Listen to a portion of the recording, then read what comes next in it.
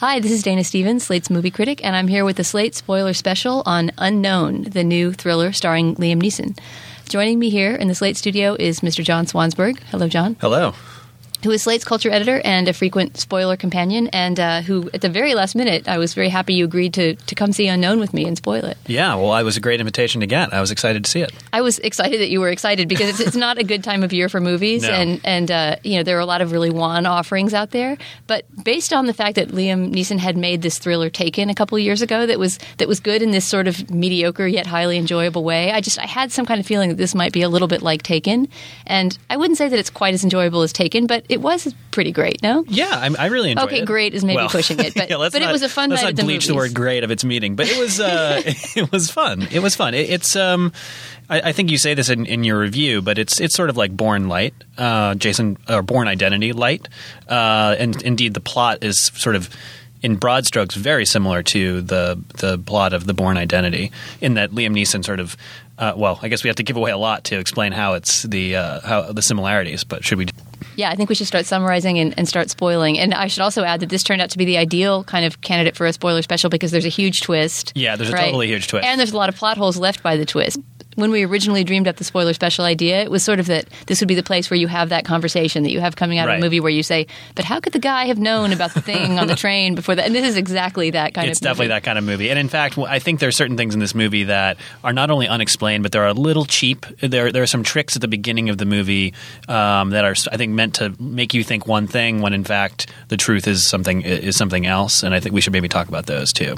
Right. Okay. Right. So as we begin, yes. We have Liam Neeson and January Jones, a married couple on a plane heading for Berlin. Yes. And we quickly become aware through some somewhat heavy-handed exposition that he's a botanist who's going to a biotechnology summit in Berlin. And she's just along for the ride. So they get to their hotel, luxury 5-star hotel in Berlin. They have the Eisenhower Suite.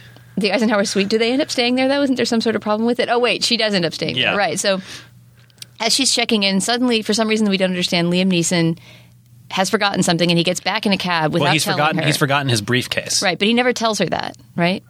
He doesn't. For some reason, he does not come into the hotel. She's checking in, and he does not bother to come into the hotel to say, "Honey, I forgot my briefcase. I'm going to go back to the airport and try to find it," which is a little bit of a weird plot contrivance. But anyway, he does that. He flags a cab. I guess he's like so worried about getting the briefcase, and he tells the cab driver to take him post haste to the airport, and his cab driver, who's quite comely. You notice in the rearview mirror, and that makes you think something might be afoot.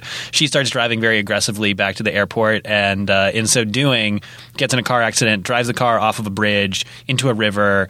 The cabbie manages to save the life of Liam Neeson, who's unconscious, goes into a coma for 4 days, wakes up, and he remembers who he is, sort of can't quite remember why he's in Berlin, but is a little bit turned around. Right. He doesn't have amnesia, but he has sort of fogginess, the kind of brain fogginess you would have when coming out of a coma, right? Right. And against his doctor's advice, he has no ID on him. He was found with no ID. Right. So against his doctor's advice, he checks himself out of the hospital and goes back to the hotel looking for his wife. And then that's when things really start to cook. And I think this is the best part of the movie. The next 15 or 20 minutes or so after this, suddenly he's in this weird world where he's not Martin Harris anymore. Right. He kind of shows up at the hotel looking pretty worse for the wear, having gone and fallen into a river, been in a car accident, been at the hospital for a few days, and he sort of explains to the head of security at the hotel, "Look, I don't have any ID, but I'm this bigwig botanist." I guess he's as big a deal botanist as you can be, and I'm here for this conference. The cocktail party that's going on right now, I'm invited to. I don't have my invitation, but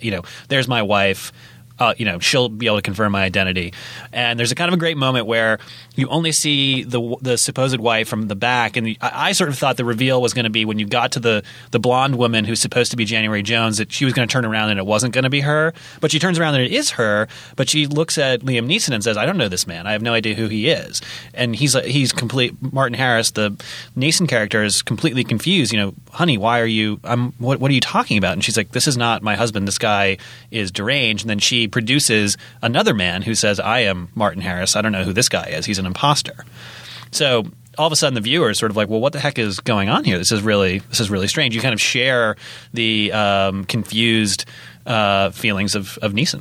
Yeah, and there's this great kind of existential dislocation when the other guy steps in, played by Aidan Quinn, right? Martin Harris B is played by Aidan Quinn, and there's this kind of sense of, well, have we been watching the movie that we thought we were watching? Right? Yeah, exactly. And we're like, you're genuinely curious, what's afoot here. So the next stretch of the movie, I guess, follows Martin Harris Liam Neeson, as he tries to kind of piece together what in tarnation is going on. And there's some good stuff in this section too. Like he's beating the streets in Berlin. I didn't get to mention this in the review, but this movie really makes Berlin look extremely cool. Yeah, totally. It really makes good use of the Berlin setting, and it's not particularly picturesque. I mean, it makes it look kind of gritty, and it makes use of a lot of different kinds of spaces. It doesn't feel like it's unrolling in a picture postcard kind of vision of Berlin. Right, and he has a few euros to his name. He has no wallet. He has no ID, so he can't even find a hotel room without a passport or an ID. Exactly, and there's a kind of a nice scene where he goes into like a flop house in some kind of like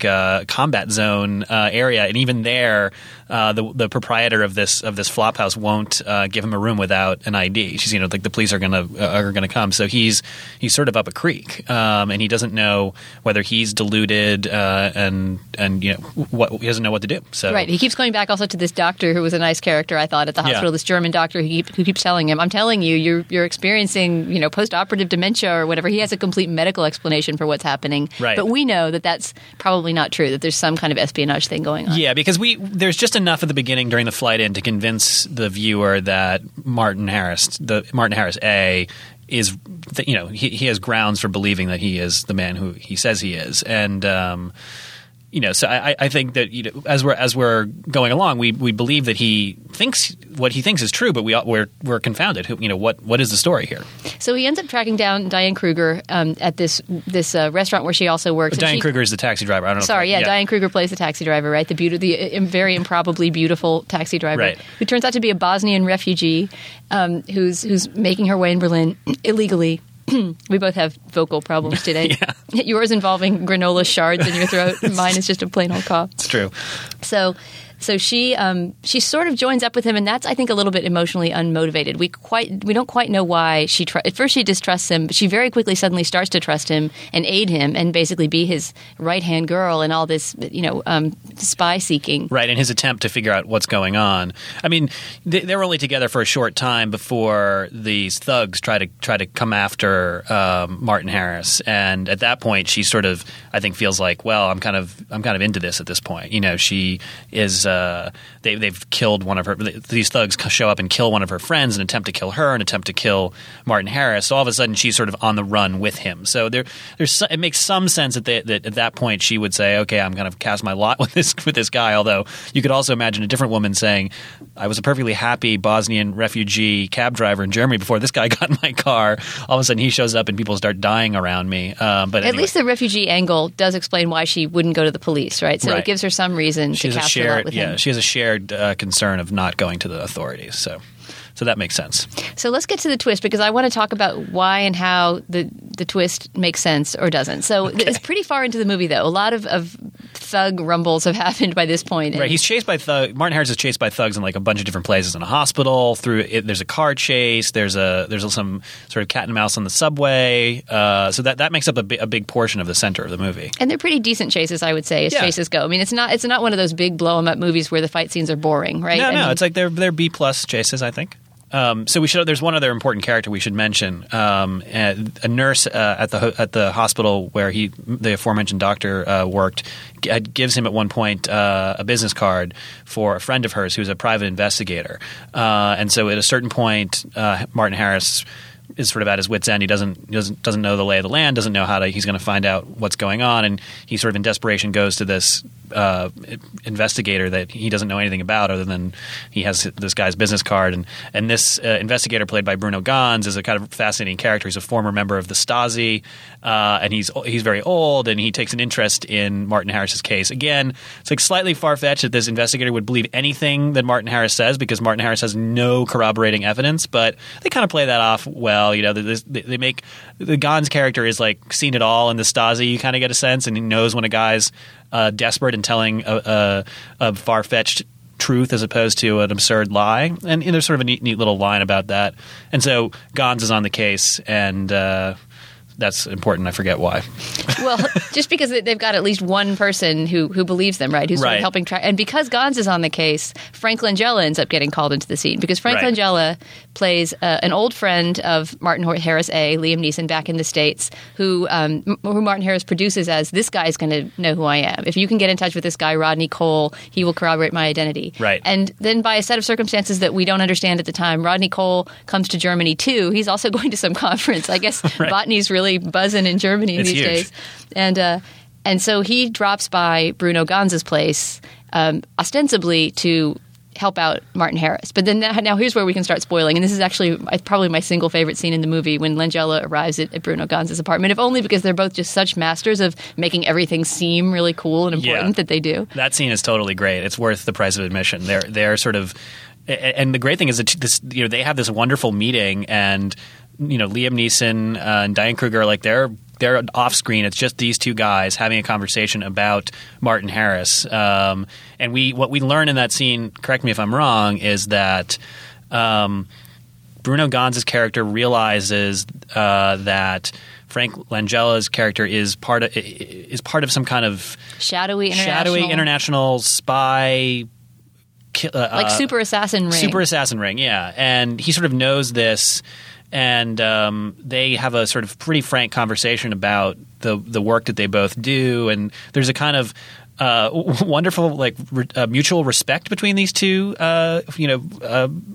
cold-blooded killers. And I compared this in my review to a scene from a Graham Greene novel. I mean, it's not the dialogue isn't written at that level, but somehow the combination of their performances and just the history that's brought to it, the fact that East German history comes into this thing, it gives that scene this kind of false depth that really doesn't actually belong in the movie. I should also mention that I think the production design of Bruno Gans's apartment is fantastic. Totally great. It's this kind of it's like a altar to East Germany in the 70s or something. Yeah, exactly. Right? He has all these commendations and that he got as a member of the Stasi, and you get the sense that this guy, even though he's kind to Martin Harris, is probably a profoundly bad guy in East German history. So anyway, and then adding to that Graham Greene feel, Bruno Gans is preparing himself a cup of coffee, and he puts into it what looks like a packet of sugar, but it turns out to be cyanide. He sort of kills himself knowing that I guess what we're supposed to understand is that he does that because it's a more honorable way for an old spy to go out than to force Frank Langella to have to go through the motions of killing him. Right. And Langella sort of says he has this kind of wonderful encomium to Gans's character later, where he's like, he died very well. He died well. Very, very well. And I can't say the same for you. He then proceeds to say to the person he's about to try to kill. Right. So anyway, that's how we get to know Langella. We get to know that he's a bad guy. When Martin Harris runs into him a little bit later in the movie, Harris is still convinced that he's his friend. But I guess we should just let the cat out of the bag here. Once Langella tracks down Martin Harris, he makes it clear pretty quickly that he intends to kill Martin Harris, and he kind of has this great sort of villain moment where before I kill you, allow me 90 seconds of exposition in which I'll explain the entire movie. And we come to find out that Martin Harris, the botanist, was merely a cover that was created by this international spy ring. Both Martin Harris A and Martin Harris B are completely different people who just work for the spy ring. Exactly. So the spy ring had been hired, we don't know by whom, to kill this other botanist who – this is my favorite detail of the movie, totally ridiculous.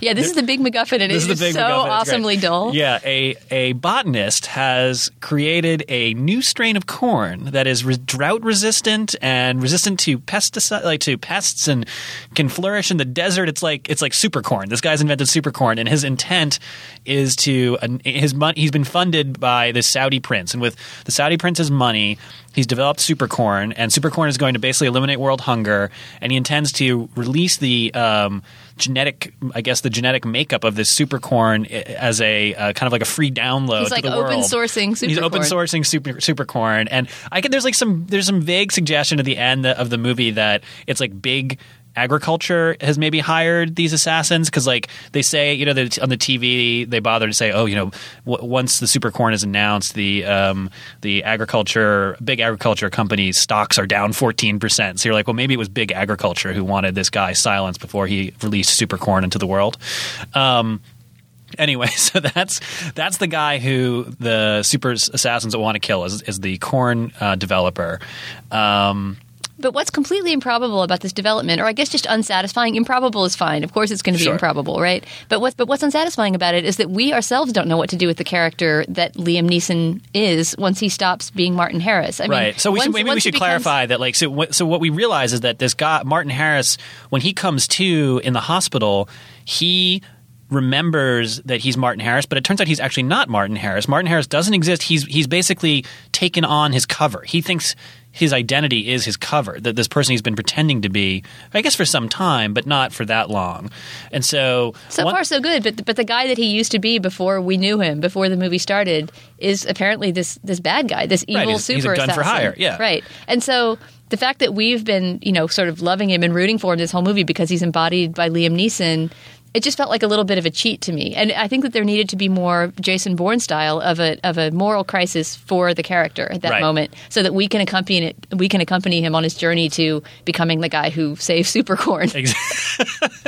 Right. I mean, in the end, we should give him credit for saving Supercorn. And Diane Kruger does say, there's a throwaway line. Diane Kruger says, Martin Harris is saying, "Oh my God, I can't believe who I am," and she says, "Well, all that matters is what you do now, not what you did then," which sort of, I guess, it's a slight nod toward like an existential challenge, a moral challenge. Or right. I something, mean, if the guy has murdered 30 innocent botanists in the past, and now he does the right thing, does that absolve him of those former botany homicides? I mean, I guess that's a question that hangs in the air about this movie. But it's the moral arithmetic of Supercorn, right? But for the purposes of this movie, as you say, Liam Neeson is behaved only admirably on screen up until that point, and I think we're sort of meant to believe, well, this is a man with a good soul who must have gotten into the super assassin business for the wrong reasons before, and now he's a good guy. And sure enough, he does. Once he finds out who he is, he doesn't shy away from saving the day. He goes back to the hotel where this planned assassination of the botanist is going to happen, and he foils the plot of his former colleagues. Yeah, and it's a fairly tense, decently done kind of ending when he foils the bombing. But I still sort of felt like the movie lost me in the last 20 minutes or however long it is after he finds out that there is no Martin Harris. Yeah. And I think that was a fault not of Liam Neeson in any way. In fact, he was the one thing that kept me in the movie, but of the writing. I mean, I really do like Liam Neeson as an action hero. I think he's in a cool phase of his career right now. Yeah, I thought he was great. I thought he was very winning, and I was with the movie the whole way. It was very entertaining, and it does get a little ridiculous. The Supercorn thing, it's like it didn't seem like it was.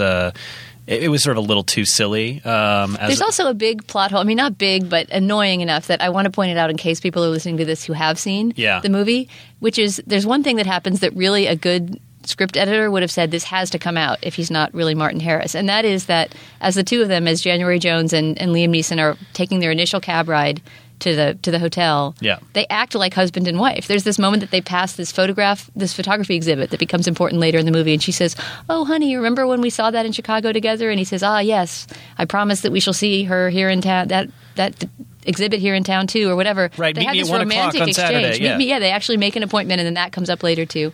But the fact is that if it's true that they were just, as the movie is now contending, this pair of hired assassins working together, posing as husband and wife, nobody's listening to them. The cab driver's speaking another language, and they even make a point of saying, like, we don't know what he's saying. Right. And there's not really any reason for them to put on the dog at that moment. So, I mean, that could have been staged just slightly differently, that they have that conversation in front of a baggage clerk or something like that to not blow their cover. But instead, it was just an error. Yeah, and you know what also occurred to me? We talked a bit about that last night after the movie. We were both puzzled by that, but I'd forgotten. And I only thought of it this morning. There are also several flashback scenes that Martin Harris has where he's having steamy shower sex with January Jones, which I guess could have happened. Maybe that was a little colleagues with benefits. Yeah, exactly. Maybe that's how super spies do it. There's not a lot of HR probably interference. Yeah, you're right. There were some memories that we learned later are fake planted memories, right? But there's also these shower sex scenes which, I don't know. I mean, maybe those were somehow just fantasies or something too. I mean, essentially, the premise that the movie wants you to believe, which is kind of absurd, is that when that car goes into the water, his mind is destroyed in this very precise way where Right. he forgets what his job was, right? Yeah. But remembers his cover as himself. Yeah, which is kind of a neat. Like, if I were in the pitch meeting, like I could see latching on to that, but it's a little bit hard to pull off. And maybe they just decided that the movie would be easier to sell if there were some steamy January Jones shower scenes. So they said, let's throw this in there, and Well, as we wrap, I wanted to ask you about January Jones because I don't watch Mad Men, which I know disqualifies me from saying anything about contemporary culture whatsoever. Hardly. But you've written about Mad Men and been part of the Mad Men Club. Where do you stand on the can January Jones act question? I'm like on record as being something of a January Jones detractor. I think that she actually works pretty well on Mad Men. She has certain limitations, and there have been times I've been frustrated with her. Although often I'm frustrated more with her character than with her acting on Mad Men. I think there's a certain woodenness to her performance that actually can work to her benefit when she's on that show. Here, she was just sort of window dressing. It felt to me. Her role in this movie reminded me of John Hamm's performance in The Town. It was sort of like where I was watching this actor who I know so well from this show that I watch so religiously, and they sort of feel like they're doing something slightly different, but they're not. They seem out of place to me because I know them so much from Mad Men. Did she do anything? She's not really given much to work with in this movie. Yeah, no, if I had no idea who she was, I would probably just think, why was she hired? She looks great, but she can't act. But it does kind of work with this character who's this very ambiguous person, right? Who you can't tell whether she's faking it. You can't tell when she says, I love you, honey, if she really loves him or if she's been brainwashed. I mean, at a certain point of the movie, she has to play it that she's either been brainwashed, she's evil and conspiring against him, right? Or he's crazy. Right. And I think the blankness that she has, that kind of Kim Novak-esque woodenness kind of works. The way that Kim Novak's woodenness is so perfect. Yeah, no, it's true. I mean, in that way, it does sort of benefit, and that's similarly like her shortcomings can end up being working to her benefit sometimes. I think that happens in Mad Men too. But she's not like I wouldn't tell anyone to go see the movie because January Jones is so great at it. Right. Even a Mad Men fan. Okay, well, John, thanks so much for coming to see this with me, and thanks for coming in to record this spoiler. It's always a pleasure. Our producer is Tage Jensen. Our executive producer is Andy Bowers. For Slate.com, I'm Dana Stevens.